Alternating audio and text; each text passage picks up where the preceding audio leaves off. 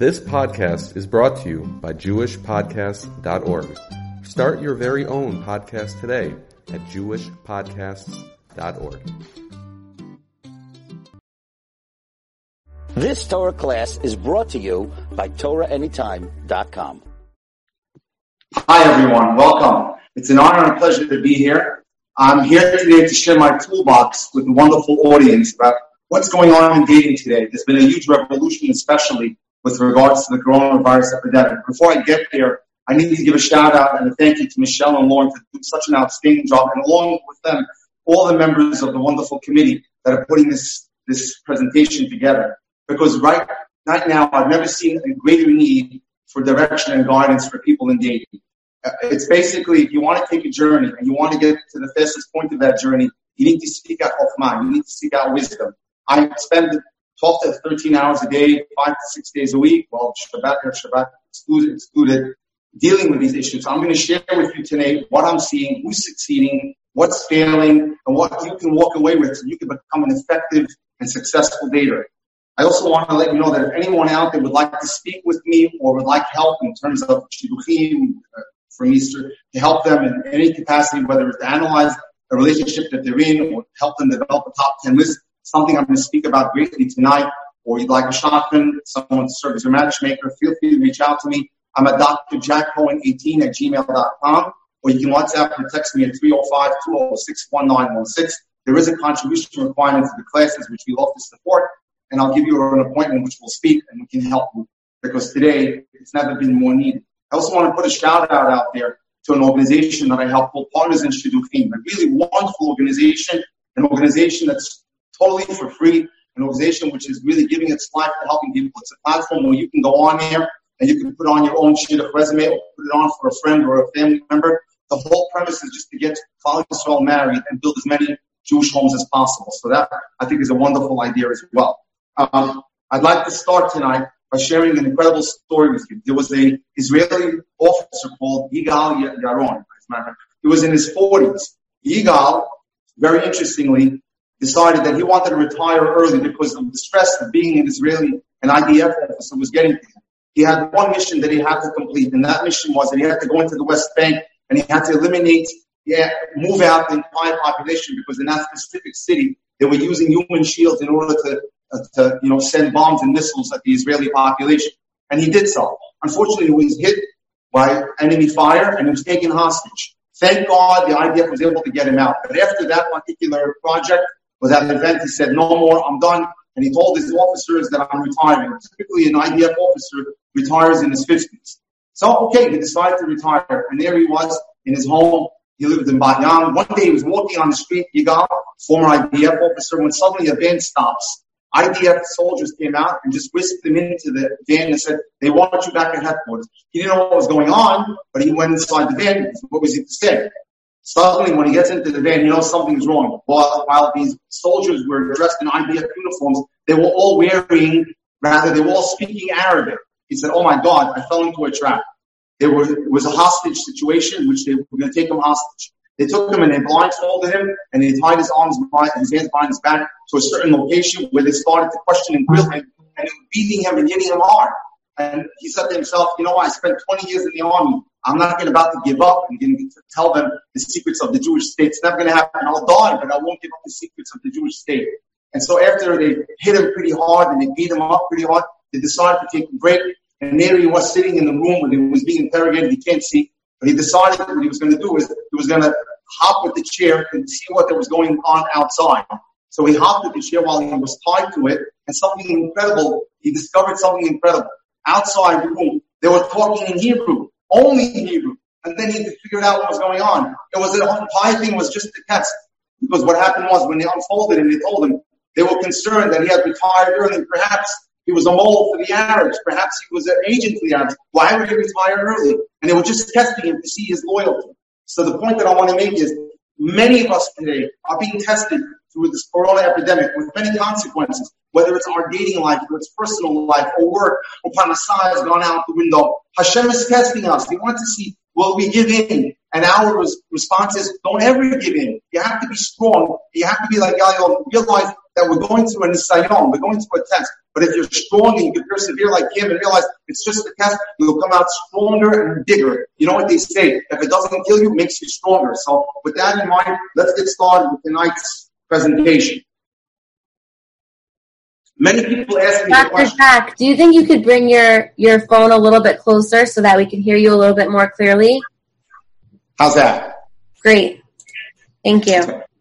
Many people ask me the question, should I date with my heart or should I date with my head? And to that, we say, as an Orthodox Jew, we date with our heads. Why is that important? Because if we date with our heart, it comes out with the feeling. Feelings come and feelings go. We have to date with our heads. And that starts with understanding who we are as individuals. Once I know myself and I know what my needs are, then I can determine who will be my soulmate in life. I'll figure out who's my partner in that wonderful journey. Unfortunately, many people don't take the time to figure themselves out. And as a result, they go into this path blindly, wasting years and decades of their life, if not more, while they search for their soulmate. So tonight we're going to talk about creating what's called a top 10 needs list and understanding what that is. Now, there's a difference between a need and a want. A want is something superficial. For example, I had the mother of a beautiful girl call me up recently and tell me, we need a boy for her. She's 25, getting a little older, and she says to me, but we only socialize with a certain social class. As I started to name off boys and show her profiles of boys, she said, no, not for me. Not good enough, not making enough money, not in the social strata they're in. That's not how we go about looking for a shidduch. We go about for a shidduch looking for midos, quality of character. And we're going to discuss that a little bit tonight. Let me just share with you some of the cases that are coming in the last few days. Something interesting, so that you know what's going on out there. A Beis Yaakov girl comes into me, or rather calls me, because her marriage lasted 3 weeks. 3 weeks. There was no investigation done. There was no inquiry done. She just shot right into it.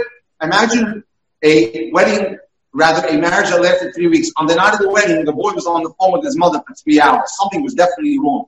A woman calls me up from Europe, Antwerp, 6 months. Married, divorced. What happened there? He decided that he had to get away every other Shabbat, and he racked up $200,000 of bills on her credit card. Here's another one. A girl comes in with her husband because they haven't had children in 8 years. He's a product of a great yeshiva. And I asked him, what's going on? He said he doesn't want to have children because he's blaming her ridiculously for not being a good mother, whatever it may be. But the point is, he took it upon himself to decide not to have children, not to ask the rabbi for heter or permission in order to go on prophylaxis or the pill. He just forced his wife to do something like this. And these are the kind of things that we're seeing today. But on the good side, on the flip side, we have so many wonderful things. I have, Baruch Hashem, numerous engagements that took place. Very interestingly, I was on the phone today with a rabbi from London, and I told him, Dafka, in this period of Corona, as a dating mentor, I had 18 engagements, far more than I would normally have in an 8-week period if it was not Corona. So I'll tell you, while there may be stuff out there that's not good, there's plenty of stuff that's excellent that's going on. There's plenty of wonderful celebrations. So we were just talking before that we have to date with our heads and not our hearts. And we're going to talk tonight about how to create and fashion a top 10 list. What else are we going to talk about? We're going to talk about how to put together a great resume, your pictures. We're going to talk about recognizing the right from the wrong person, conversation topics. So we need a strategy. We need a strategy. How do we get that strategy? Well, let's start with a little bit of a joke to understand what it means to have a strategy. 3 men, Giovanni, Isaac, and Joe, are sentenced to 20 years in prison. The warden asks each one of them, what would you like to take into the prison cell with you? The Italian Giovanni asks for a wife, and the prison warden says, granted. The Jew, Isaac, asks for a telephone, and the prison warden says, granted. Joe, the Polak, asks for a case of cigarettes, and the prison warden says, granted. The cells are then locked. After 20 years, they released all 3 prisoners. Giovanni comes out with his wife and 12 children, and he says to the prison warden, thank you so much, in his Italian accent. I'm so happy. I have a great wife and 12 wonderful bambinos. Isaac, the Jew, says, you gave me a cell phone. With that, I was able to successfully call my Wall Street trader. I made millions of dollars. Joe the Pollock, who asked for a case of cigarettes, comes out and he says, can you spare a match? This is what happens when you don't have strategy. You start with a plan, but it goes nowhere. So we need a plan. So part of that strategy is we have to look at ourselves and ask ourselves, how am I doing physically? Am I the best that I can be? Can I improve my appearance? Can I visit a gym, see a nutritionist, update my hairstyle, whiten my teeth, redo my makeup, change my glasses, put on contact lenses? Don't kid yourself. These are very important things that are absolute requirements in dating. Maybe you need to revamp your wardrobe. It's very interesting. I have a situation where one of my dear students is going now on their third video date. So the girl that I called up, who I know very well, I said to her, by the fourth date, we're going to have a physical date, because what's going on now in this corona epidemic zone is that what we're doing is we're starting with video dating. We go once, twice, 3 times, but it's very hard to hold such a relationship because you need that physical connection, which you can never see when you're dating someone on video or on Zoom. So she says to me, I can't go out until I revamp my wardrobe. I haven't shopped in a year. Typically, I shop for Pesach around March, but that crashed this year. So I have to make sure that I have my wardrobe all taken care of. Next, can we work on improving our attitude? Warmth appeals to people. So we need to learn to smile, read books, and take courses on happiness and being happy. And I'll talk a little bit about that tonight. Increase your emunah. That's so important. By having good emunah, you'll know you believe in Hashem. Remember, you never get a second chance to make a great first impression. So ask yourself, how are my interpersonal skills? Are they all that they can be? How are my communication skills? One of the things that I do all day, if not most of my day, is that I spend quite a bit of time teaching people how to communicate effectively. I practice with them. I drill date with them. I do role playing with them, whatever it takes to ensure that their dating technique is good and it's sound. Because the right kind of communication leads to successful dating.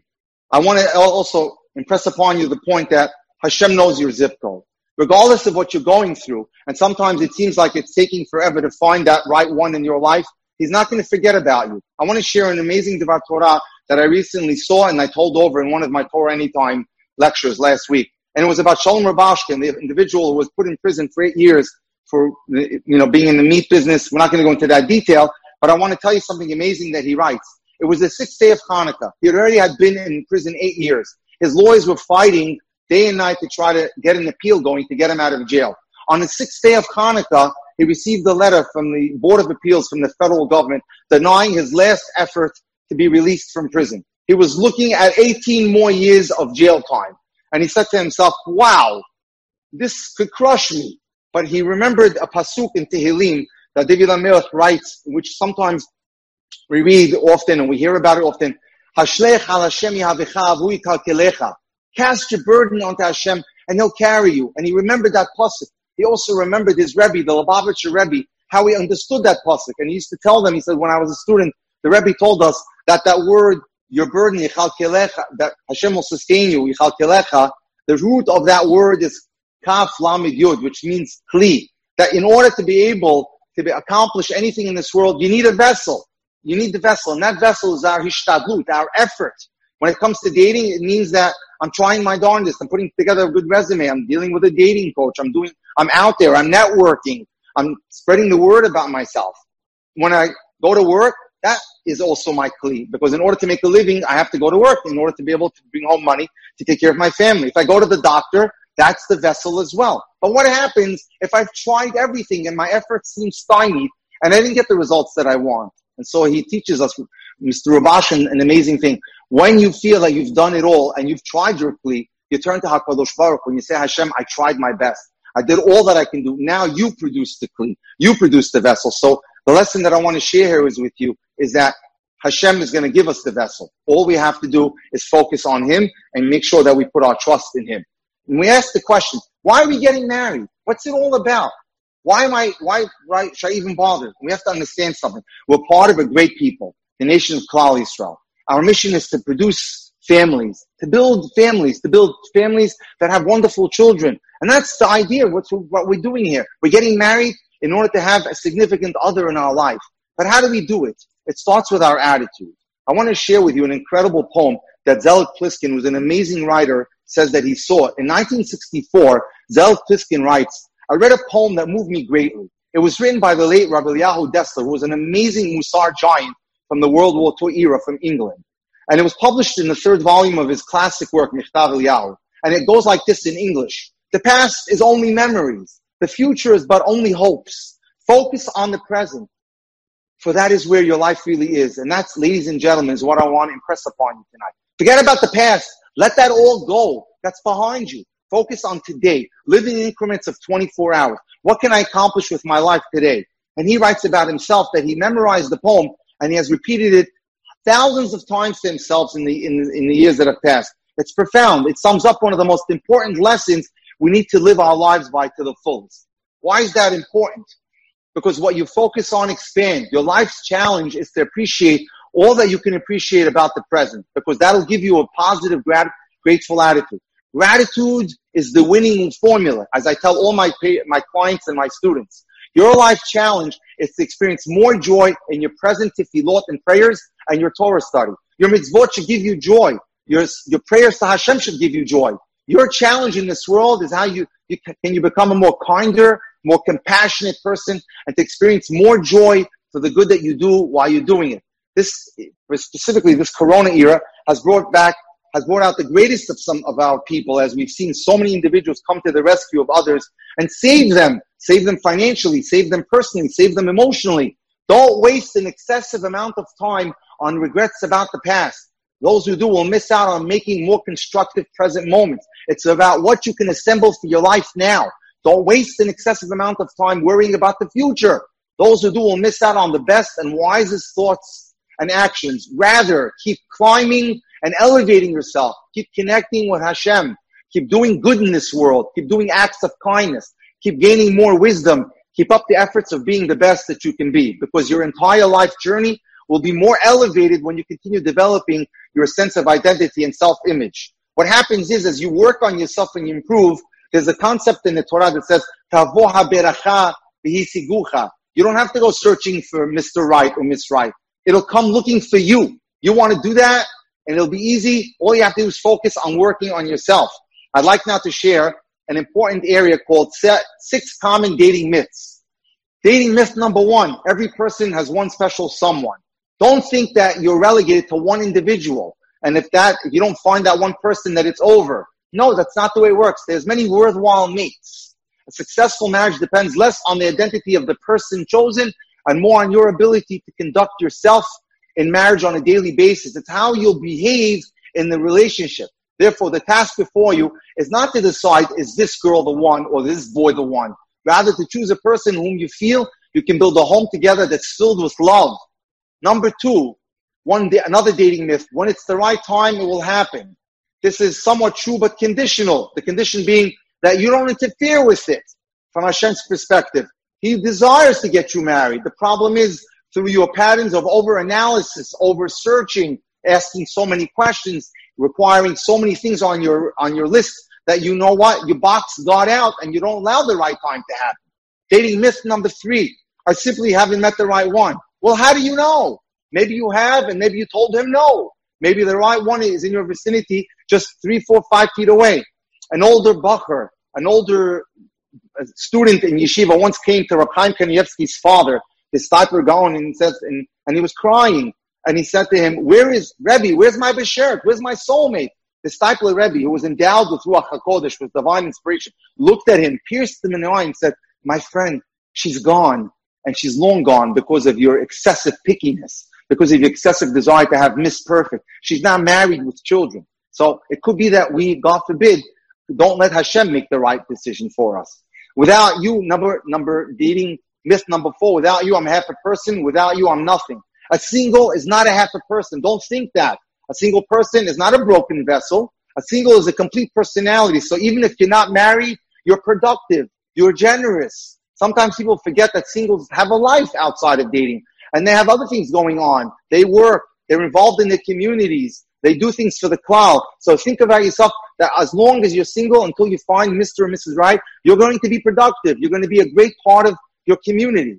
Before you are single, you're a human being. If everything in life hinges on dating, then perhaps it's time for some soul searching. There are great things that you can do in life that are full of substance. Study, work, family, serving Hashem, hobbies. You can be very productive and accomplish quite a bit I didn't get married young. I got married when I was a little over 30. But I made sure that I was involved. I was involved in many organizations, the chesed projects, and I was very much involved in the young adult minyan in my shul. You can be involved. This is all part of the path to getting you to your destination. Dating myth number 5. Men disqualify women based on superficialities like appearance.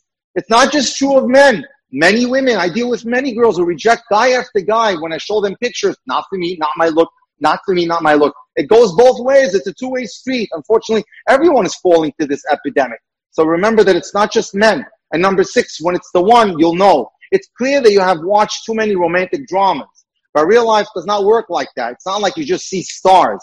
Oftentimes, many of the relationships of many wonderful marriages took time to be nurtured, to develop. You didn't know right away. They didn't know date 1 or date 2. It took them time to get to know each other. And once they got to know each other, then they built a relationship based on common values, common expectations. And from there, Baruch Hashem, they went to a proposal.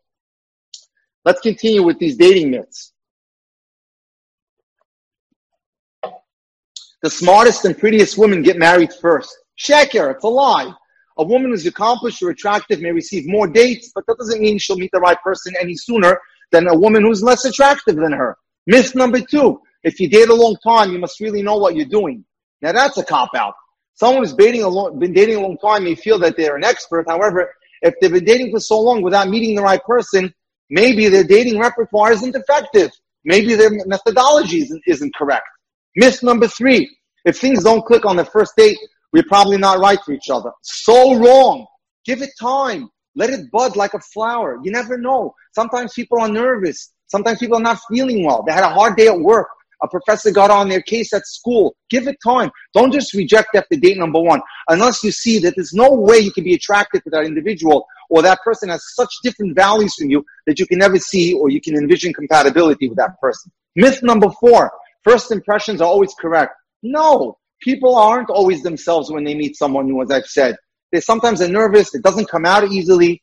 This is one of the things that I work on very much with people to get them to get more comfortable with date number 1 and date number 2. Today, unfortunately, we've become an impatient society. So give people a chance. And myth number 5, if you date longer, the qualities that bother me about the other person will work themselves out. No courtship is completely smooth. However, when something bothers you about your date or your partner and you can't come to terms with it at an early point in the courtship, you're probably not going to deal with it any better later on. Stretching it out and going out for months and months and months is not the way it's done in the Orthodox world.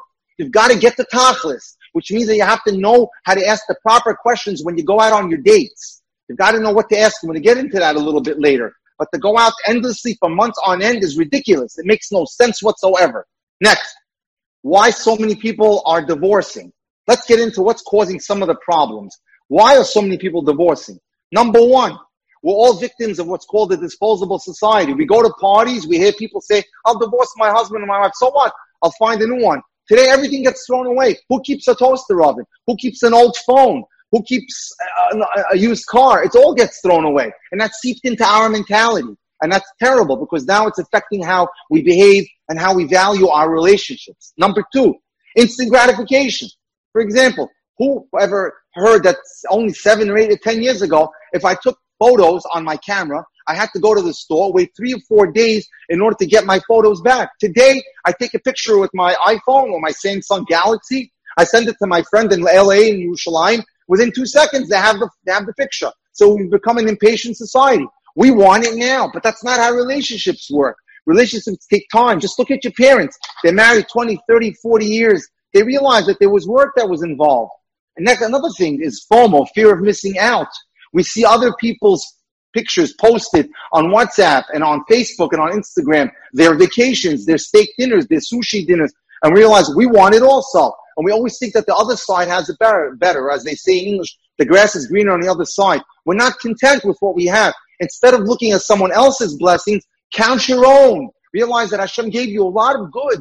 You have health. You have family. You have a car. You have a job. You have vacations. It's endless what Hashem bestows upon us. So let's be grateful for that. Next, I want to talk a little bit about attitude. You're familiar that there was an individual, a wonderful woman, who really was one of the pioneers of the Kiruv movement, Rav Esther Youngreis. Her daughter was giving a lecture once. And a woman came up to her daughter. Her name is Slavi Youngras. She's a famous psychologist. And the young woman approached her after the lecture, and she said, I got to tell you a story about your mother. And she's like this. She said, I was going out, and I was an older single, but I wasn't getting anywhere. And then your mother took me out, and she started talking to me. She said, sweetie, I know I'm known to tell it like it is. She was a straightforward individual who gave solid, straightforward advice. If you need to improve your makeup, I'll tell you to go for a makeover. If there's a run in your stocking, sweetie, I'll tell you to look it over and get a new pair. And if you've ever had a bad breath, I'll tell you to go brush your teeth. So what I'm about to tell you, you're not going to like, but I've been watching you during the lecture, and you need to change. Rebbitzin, I must tell you, I try so hard. I take really good care of myself to look good.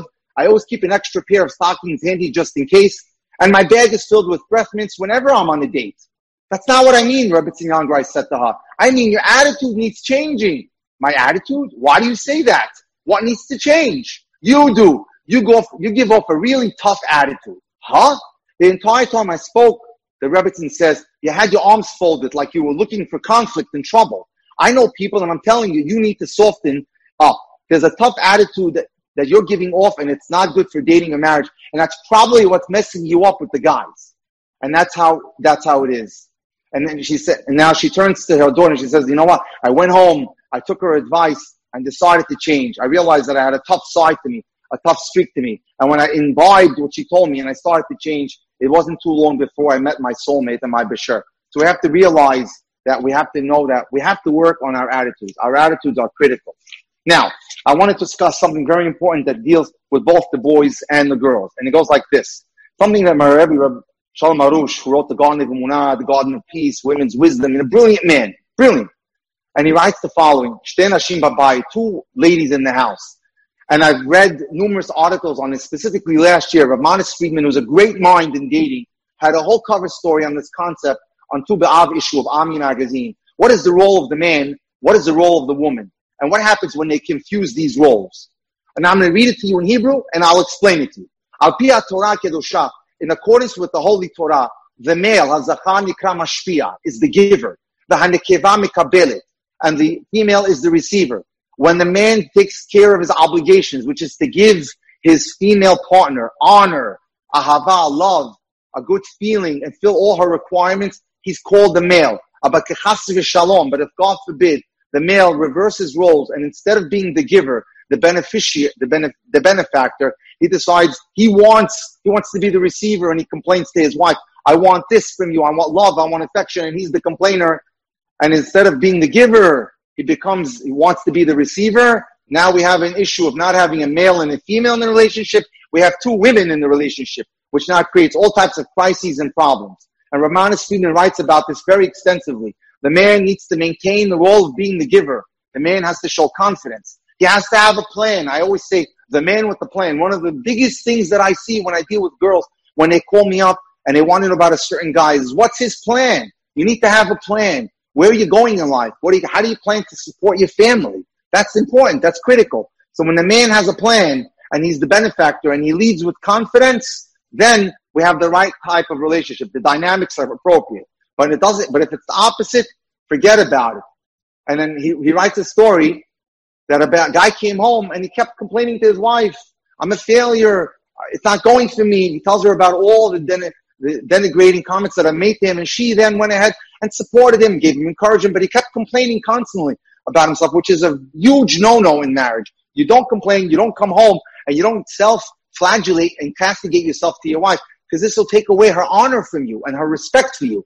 And what happened in this case, Arush tells us, is that she gave him support and she gave him confidence day after day, but in the end, she divorced him. Why did she divorce him? And he writes like this, the woman understood, she had no one to rely on. And now he was forcing her to be the male in the house, something that she's not genetically programmed to do. Her desire and her wishes is to be the receiver, not to be the giver. And as a result, even though she had helped him, she decided to say bye-bye to him and move on.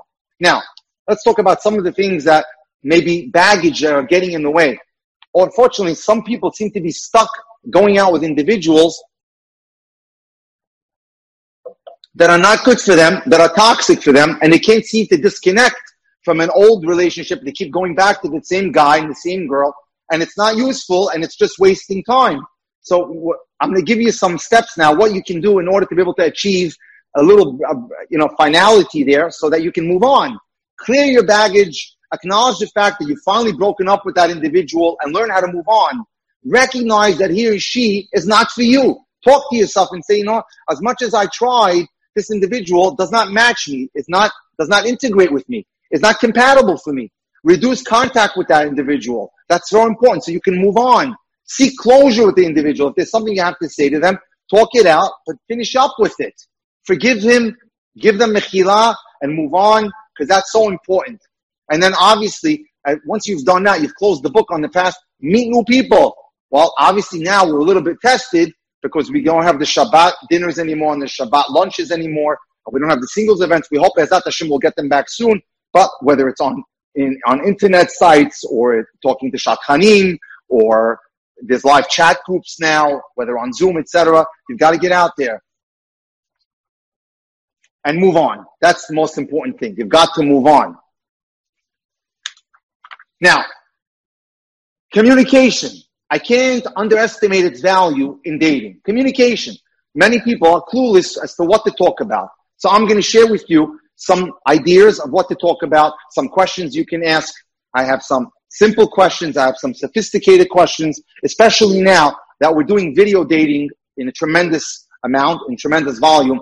It's critical that you come prepared to your video dates with questions, an itinerary. You should practice it out. I do this with a lot of people, practicing their itinerary. What are they going to talk about? If you fail to plan, you plan to fail. You can't just come with an intention of winging it. We can't wing it. We've got to have a plan of what we're talking about. So I like to think of it as like a pyramid. The first date is the widest part, and we narrow things down as we go to date 2, date 3, date 4, date 5. As you become more comfortable with the person and you expose your vulnerability even more. So we start date 1 with family. What are your parents like? How did they meet? Tell me about your siblings. Tell me about your nephews and nieces if you have brothers and sisters that are married. What's your Shabbat table like? Who are your grandparents? What city are you from? Who are your friends? Who are your closest friends? What are they like? What do you have in common with your friends? What midot or qualities do you look for in a friend? And how long do you know your friends? Career goals and schools. What schools did you go to? Career goals. Why did you choose the field that you went into? How do you feel about learning versus working if it's a boy? Do you enjoy your job? If you could have any job in the world, what would it be? Do you think you'll be working in the same field in 10 years from now? How do you expect yourself as a woman to be able to balance a home life for your husband and children versus work and career? All critical, good questions. Community. Where's your neighborhood like? Do you like it? Where does your family live in that neighborhood? What's your shul like? Why'd you choose that shul? Another critical area is interests. What are your hobbies? What books do you like to read? Who are your favorite authors? Who is your favorite singer? Is it Omer Adam? Is it Yaakov Shweki? Is it Chaim Israel? What do you like to do on your time off? Do you like to travel? Have you been to Israel lately? Sheurim. Who's your favorite rabbi? Which inspiring speakers do you enjoy listening to? Fun topics. Chesed. Do you volunteer for any organizations to do chesed? What are your feelings about AIPAC? Have you gone to the AIPAC yearly annual event? Politics, if you want to, although you have to be a little careful there. It's very interesting. I was trying to help this older single woman who was very nice this past week. I set her up with someone who's an outstanding young modern Orthodox professional. When she went and did research on him, because he lives in Boston, and she found out this, I could not believe this, I was shocked, that he voted for Donald Trump. She calls me back and she said, I can't go out with him because I won't go out with anyone who voted for Donald Trump. I mean, that to me bordered on ridiculous. I thought that was a little extreme, but I think maybe as a result, I would say if you're comfortable with speaking about politics, do, but probably keep it out of there. Hashkafan Emunah. Which rabbi has had the greatest effect on you? Something that the girls should be on the lookout for when you date the guy. I'd like to see a guy that has a rebbe or a mentor. If he has a rebbe or a mentor, he has someone to guide him in his life. He has someone that he takes his questions to. And if you marry him, for example, you'll be able to have someone that you as a couple can look to for guidance. That's very important. I'll tell you an interesting story of a girl who was married for 4 months who came to me from the 5 towns, who married a boy that had been in yeshiva but now was out in the working world. Well, guess what happened? He used to learn 2 hours in the morning and then he'd go to work. That went down to an hour and a half and an hour and then half hour and 15 minutes. He stopped going to shul altogether. She thought her marriage was unraveling. I asked the girl, does your husband have a Rebbe? And she said, sure, in the 5 towns. I said, run to him right now and ask him to get involved. And the Rebbe got involved and saved the marriage. So it's important if the boy has a Rebbe, that's critical. Again, how do they spend Shabbat? Where do they spend Shabbat? Do they like guests? Do they not like guests? Do they sing at the table? Did they say Divrei Torah? And some more questions you can ask the person. What are you most proud of? What do you think is the greatest accomplishment in life? What would you like to accomplish? How do you think you've changed in the last 3 to 5 years? Where do you see yourself in 5 years from now? 10 years from now? If a genie were to give you an opportunity to go back in your life and change an event, what event would you change and why? What's your best quality? What's your best midah? What is your worst midah? What makes you happy? And if you ask the question, what makes you happy, you'll tell if the person is superficial. Is it a Ferrari? Or is it having a wife and children? Is it being able to give tzedakah? You'll get an assessment of their values. That's very important. Who's your role model in life? Aside from your parents, who do you look up to as role models that you'd like to mimic your life after? Why do you want to get married? What do you expect to bring into a marriage? What would you like a future spouse to bring into the marriage for you? What kind of parent do you think you'll be? Do you think you'll parent your children the same way your parents did with you, or would you do it any differently? So those are the kind of questions you want to think about. That gives you an idea. And there's obviously more questions. By the way, if you need that, I do have a PDF that I did put together one of my students, a lot of beautiful questions you can ask to deepen the relationship. Oftentimes, relationships sputter out and die because the communication is superficial. You never dig deep down. Oftentimes, I see this. When I help the individuals and I train them to ask more deeper, more thoughtful questions, you get better answers. You get to dig into the kishkas of an individual, and it gets better. It's very interesting, though I don't really deal a lot with the Hasidic world, but I get calls time to time. I had a Hasidic girl call me up, and she said to me that, by them it's bishol. They don't go out on formal dates. They meet in the living room of one of the homes, and there they talk a little bit. So she said to me, she called me up and she said after date number 2 that she wasn't really sure if he's the right guy for her. She thinks it looks good on paper, but she didn't really know much about him. So I prepared her with a bunch of questions. And I said to her, I think you should go out on a walk with the guy and start asking these questions. She started asking the questions. She calls me up 3 days later. She said, it's not for me. I don't want to see him. I'm not attracted to him. So there we see communication is fundamental. Now, I spoke about a top 10 list. Now, I want to get into it a little bit more. A top 10 list allows me to have a GPS into what kind of a boy or a girl, a guy or a gal that I need to be married to. Otherwise, I'm aimlessly going through a forest which is dense and dark, and I don't know what I'm doing. So, for example, some of the qualities I might want in my top 10 list would be enthusiastic, has emunah, believes in having children, is emotionally available and stable, is generous. I'll tell you, I want to stop here and pause and say when I talk to girls, I tell them there are 3 qualities, 3 midot, that I want them to look for in the boys that they're dating. If they violate any of these 3, beware, that's a huge red flag, and it might be a sign to exit. And that is, in Hebrew, kin'ah, rather, kamtzan, kasan, and kapdan. Kasan, does the boy have any anger issues? If he does, huge red flag. Kamtzan, is he cheap? Does he not spend money on you? I have an amazing thing that happened to me. I got a woman who called me up that was a widow. It's a terrible story last week.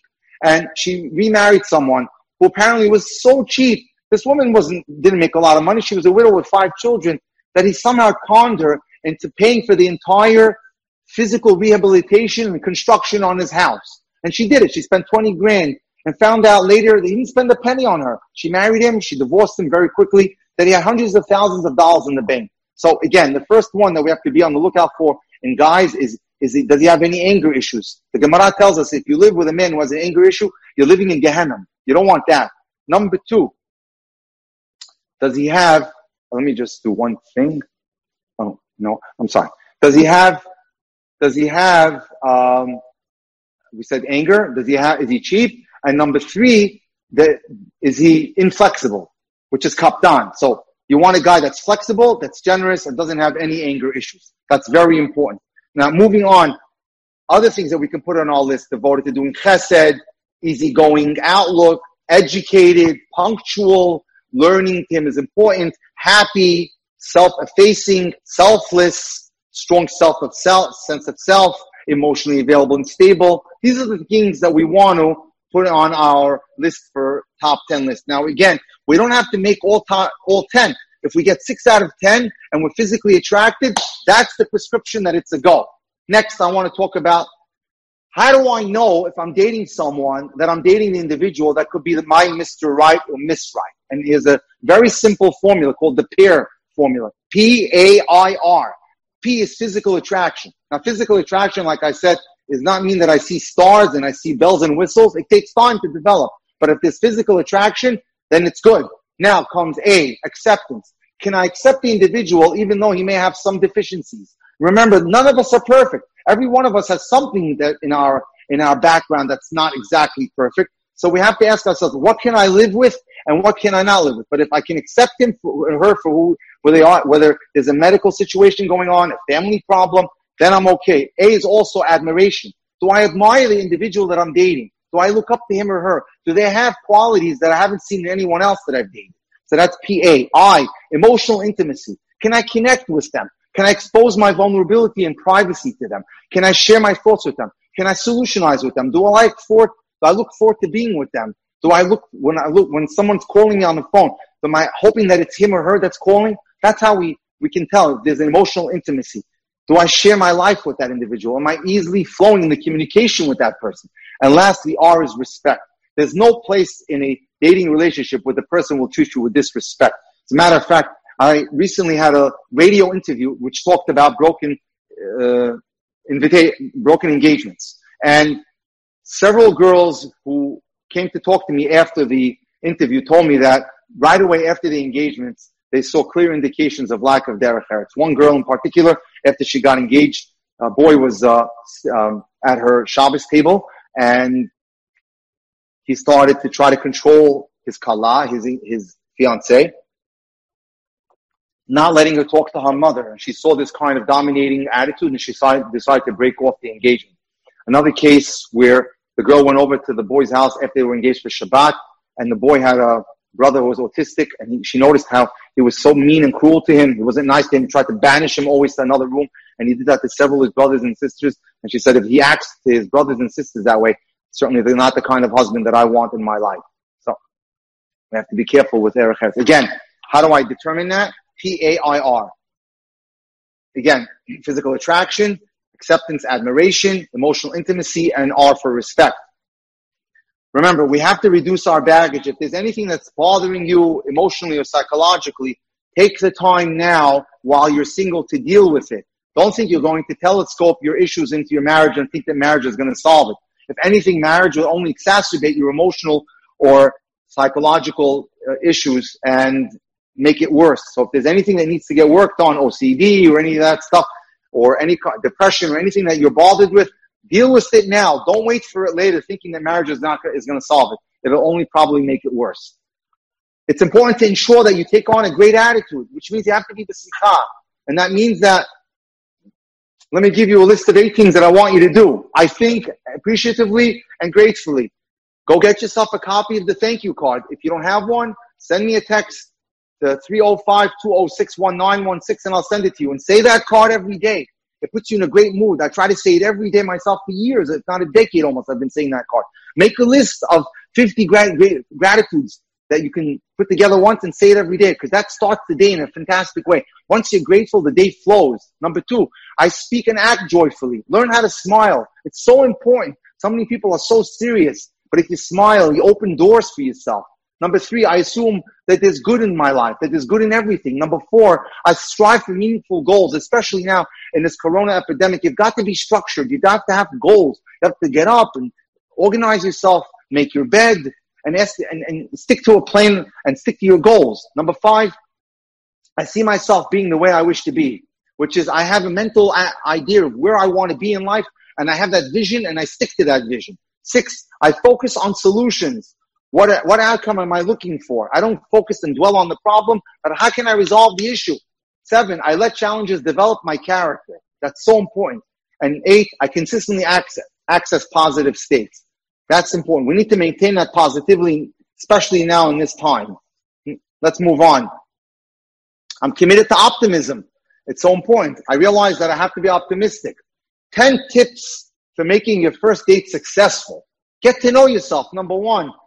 Review, what am I looking for? Review your top 10 list to ensure that when I go out tonight, I'm going to ask thoughtful questions that'll help me understand that he has a majority of or he or she has the majority of the qualities I'm looking for. Dress for success.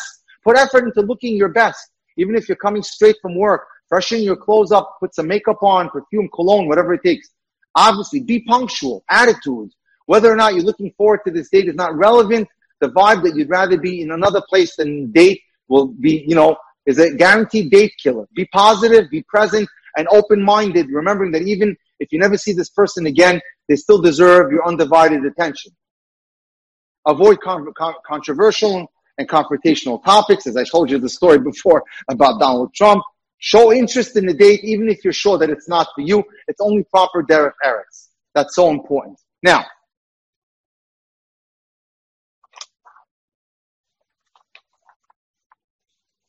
the search for perfection. There's no perfect person out there. I'm sure you've heard it, but have you internalized it? Let me tell you a cute story, but this sometimes mimics our attitude. Grandma is sitting on the beach watching her little grandson Shimmy build castles in the sand with his shovel and pail. He looks so adorable with his little baseball cap and his blonde curls. Suddenly, a great wave comes in from the ocean and washes Shimmy into the darkness of the ocean. From the depths of her soul, Grandma cries out to Hashem, please God, help me. Please bring back my precious little Shimmy. With that, the tide rolls in and carries back her little grandson. Again, Grandma looks lovingly at Shimmy playing in the sand. Then she looks up toward the heavens and she says, so what happened to the baseball cap? We won it all. We don't realize that if Hashem gives us 90 out of 100, we're still not grateful. So let's be more realistic. Now, what are the ingredients for a successful marriage? So many people go into marriage totally unprepared, not prepared to work at marriage, not prepared to commit to marriage, not prepared to sacrifice, not willing to bend, not willing to compromise, not willing to respect the other person, and not willing to devote themselves to making the other person happy. What else would explain a divorce rate of 60 to 70%? They think of me, making me happy, doing it my way, and they want more attention, more money, more understanding, and more excitement. No, marriage is about learning how to give, how to share, how to care, how to think about the other person's needs and desires. If you take a look at the shorish of the Hebrew word ahava, the root of that word is the two letters he and bet, hav, which means give. When you give and you become a giver, you're ready for marriage. When both people work at the marriage can work. Everyone wants to be happy when they marry, and you'll be happy when you make your dating partner happy. Standing under the chuppah, Rav Eliyahu Dessler says, we're all idealistic. Each person is dreaming of making their new spouse happy. But suddenly, a transformation takes place after the wedding. Too many people think, I got to look out for myself. If I'm not to me, who's going to be for me? And they think and they get so fixated on making sure, taking care of my needs, my priorities. But Rabbi Dessler continues, remember the rest of the pasuk. But if I'm only for myself, what am I? If I only care for myself, if I'm not thinking about the other person, I'm just a narcissist who's thinking only about themselves and their own needs. He explains that your greatness is defined by the size of your ani, which is the Hebrew word for I. An individual whose I or ani is him alone is a small person. The individual who incorporates his wife and his children is a bigger person. The individual who incorporates his community is even bigger. And the individual who incorporates his whole larger city is even bigger. So that the extent that you care about others makes you a greater individual. Let me just tell you something. Marriage is not about keeping score or who gave more, who receives more. It's not about tallying points. A person should be able to give love without adding it to the debit column. And you should be able to receive love without feeling a sense of debt. It's great to marry someone you love, but it's more important to love the person you marry. Once you make that choice, you work at it 100% to love that person no matter what happens. The idea is to choose the person you love and then love your choice. Sometimes you're a little surprised. Instead of just throwing in the towel, you tell yourself, I'm going to work at it. Everything requires work. You just can't give up on it. Marriage doesn't make you automatically happy. It's up to you to make your marriage happy and satisfying. A good relationship is more a process of learning to dance than choosing the perfect partner. Because understand something, that love is a feeling, marriage is a contract, and relationships take work. So get into the habit of realizing that you're going to flex your muscles and you're going to get to work. One of the transformations you need to make when you're getting married is you have to transform from the safety on the island of I to the uncertainty of we. You have to start thinking as a team. You're single now, but start thinking in your mind, what's it like to be a we instead of an I, right? We're worried. I'm so used to making my own decisions, spending money how I like, using my time and resources in the manner I see fit. If I marry, all that's going to change. That could be scary. What if I'm not a good mom or dad? Am I ready for the responsibility of marriage? My decisions and time won't be my own. I'll have to share that with someone else now. What if I don't like who I become or I get bored with my partner? No. If you break down the roots of the word decide, when you make a decision, the translation means to cut off in Latin. It's the same thing as pesticide, homicide, suicide. When we decide to choose a life partner, we're killing off the opportunity to build a relationship with anyone else. But it's your greatest compliment because you're choosing to dedicate your life to someone else, someone exclusively, right? We can only win if we play. The only way we can build is when we journey away from the safety of I to the uncertainty of we and take that leap of faith. But you're not taking just a leap of faith without having done your work. You've gone out, you've asked questions, you've done your research, you've communicated effectively, you've gotten to understand them, you've had hopefully dozens, if not hundreds of hours of communication together where you've made sure you have common goals, common values.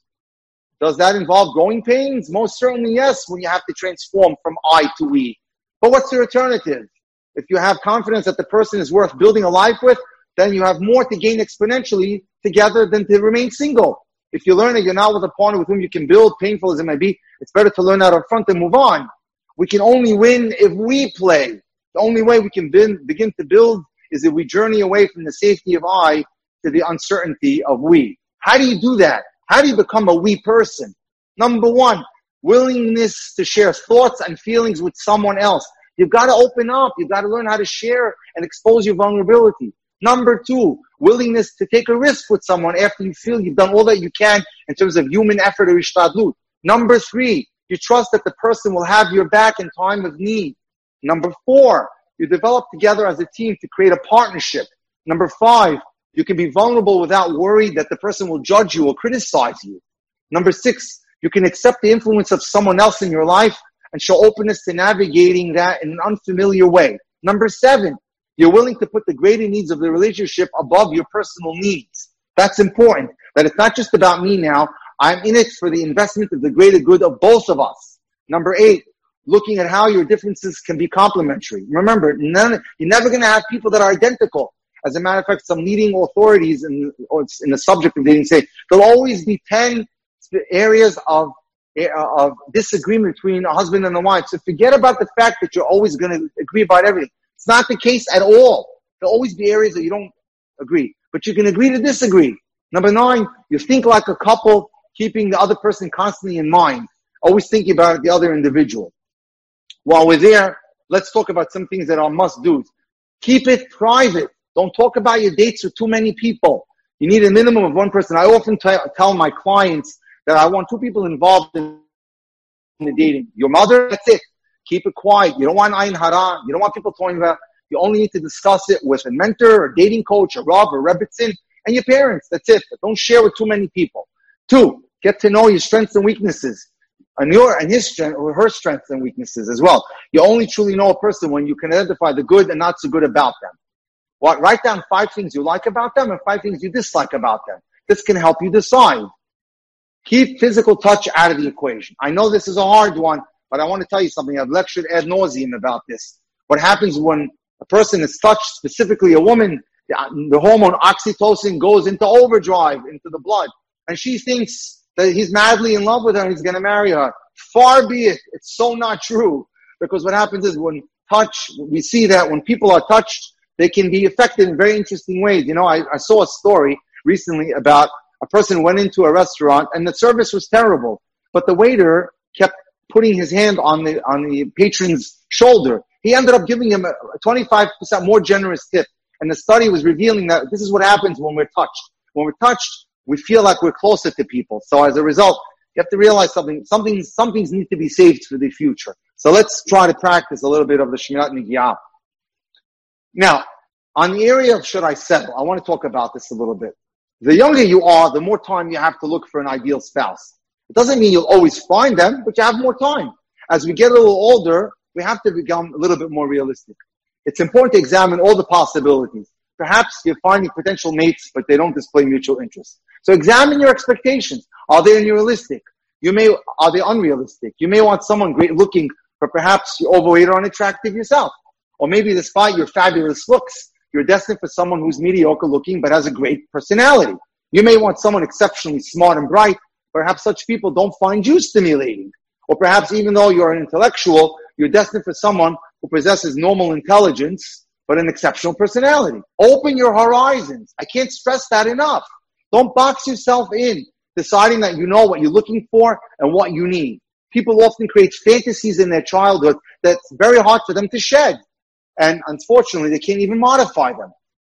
So, and ask yourself, maybe I'm afraid of marriage. Maybe I'm afraid of the responsibilities of marriage. So it's key that every time as we get into an older time in our life, we need to reassess our values and see, are they still as applicable as they were 10 or 15 years ago or 5 years ago? Let me share an interesting Devar Torah from this week's Perashah.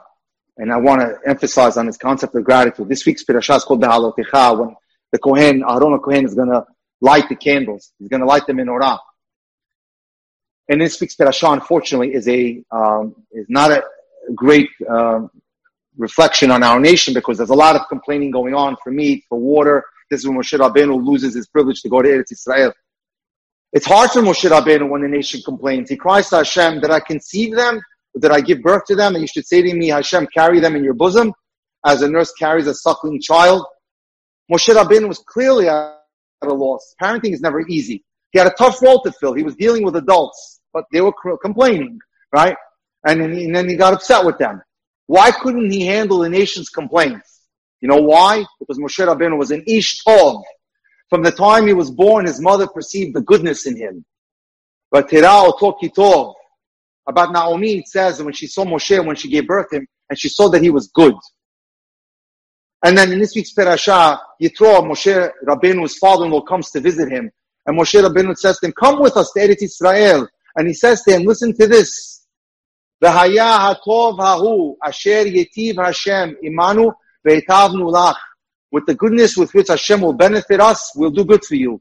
In his request to his in-law, Yitro, Moshe repeats the word tov 5 times. It'll be so good, he keeps saying to him.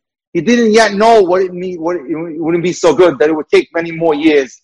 But Moshe Rabbeinu was so fixated on seeing the positive in life. For him, positive speech was an automatic. And this is the lesson in this week's Perashah. Moshe Rabbeinu says the word tov 5 times. It's good. Life is good. And that's our attitude. That we have to believe it's good. Right? That you have to, when you say in this week's Perashah, that when you light the candles, you have to light up your life, and you should make every effort to light up other people's lives. That's very key. Make every effort to light up people's lives. Give me a second. Let me just close out our discussion with some key areas. The need for self-esteem. Many individuals come to me with lacking in self-esteem, and could be a crisis. Because when there's a lack of self-esteem, there's a problem in the dynamics of the relationship. Each person in a relationship must have healthy self-esteem in order to understand and accept the things about the person that they're going out with without misconstruing its meaning. If I have low self-esteem, I take things personally, I can become in conflict much more than I should be. A self-confident person can overlook other people's words and actions, not letting them bother him or her, not taking them personally, and reacting inappropriately. Furthermore, a person with a healthy self-esteem doesn't allow another person to define them or manipulate them into becoming someone that they're not. So it's important that we work on our self-esteem. So many people ask me, how do I do that? So I tell them, write down a list of your abilities and talents. You'll be amazed by how much you can do and how much talents that you have. Work on those areas. If you're a fantastic photographer, take photography. Take up pictures. Become an expert at it. If you love to bake, that's what you should focus and concentrate on. Whatever your strength is, that's what you should spend a lot of time with. Realize that the only person you can change is yourself. You can't change the other person. You can only change yourself and your reactions to the other person. Which means you need to understand that emunah means that someone did not do that to me. Hashem told that person to do it. I'm not here to start a fight or argue with people. If a husband can't keep his stuff clean, his wife can constantly berate him, or she can learn to take deep breaths and realize that's the way it is. I'll work with him, but I'm not going to lose my cool. I'm not throwing in the towel. You can only change your own actions, your own responses, and your own attitude, which will hopefully affect the actions and attitude and responses of your spouse. You consider yourself to be a mirror. If I do something good, then my spouse or my dating partner is going to realize that, and then they're going to also want to be able to do as well with me, because they're going to learn from me. Let me close with a beautiful poem. What doesn't matter is how I dress or how big my and baggy my shirts are. What doesn't matter is how I look, with no makeup to mar the true beauty of my face. What doesn't matter is how I talk, with shy and quiet words. What doesn't matter is how I think, with never before thought of ideas. What doesn't matter is what people may say of me, with people forever gossiping. What doesn't matter is what people think of me, because I already know what I think of myself. What does matter is what I say, what I think, what I do. What matters is what I believe, what I love, what I hate. What matters is what I know, what I want to know, how I act. What matters is not what other people think or do or say, but what I have done to make the world I live in to be a place worthy of life and living. My Rebbe Avigdor Miller would tell us that we're in this world to perform, that our lives are really like theatrical productions, and we have to do the best job to perform for Hashem. Because after 120 years when we leave this world and the curtain comes down on our life, there'll be one personality in the audience clapping, and that'll be the master of the universe, HaKadosh Baruch Hu Hashem, and he'll clap and say, you did a great job. It was a pleasure and an honor to be able to make my presentation tonight. I came with my toolbox because I wanted to help you guys out there do the best that you can in marriage. You have to realize there's work involved, there's effort involved. You have to build your kli. You have to build your vessel of effort, networking, putting together your resume, taking quality pictures, becoming an effective communicator, davening to Hashem, going to the holy sites like the Lubavitcher Rebbe's Kever or the Samer Rebbe, or when you're in Israel. Do all that you can, and then once you feel you've done all that you can, turn to Hashem and say, Hashem, I've done it all. Now it's your job, and He'll do His share. Thank you so much for the committee, for inviting me. And now I'll open the floor to any questions. You've just experienced another Torah class brought to you by TorahAnytime.com.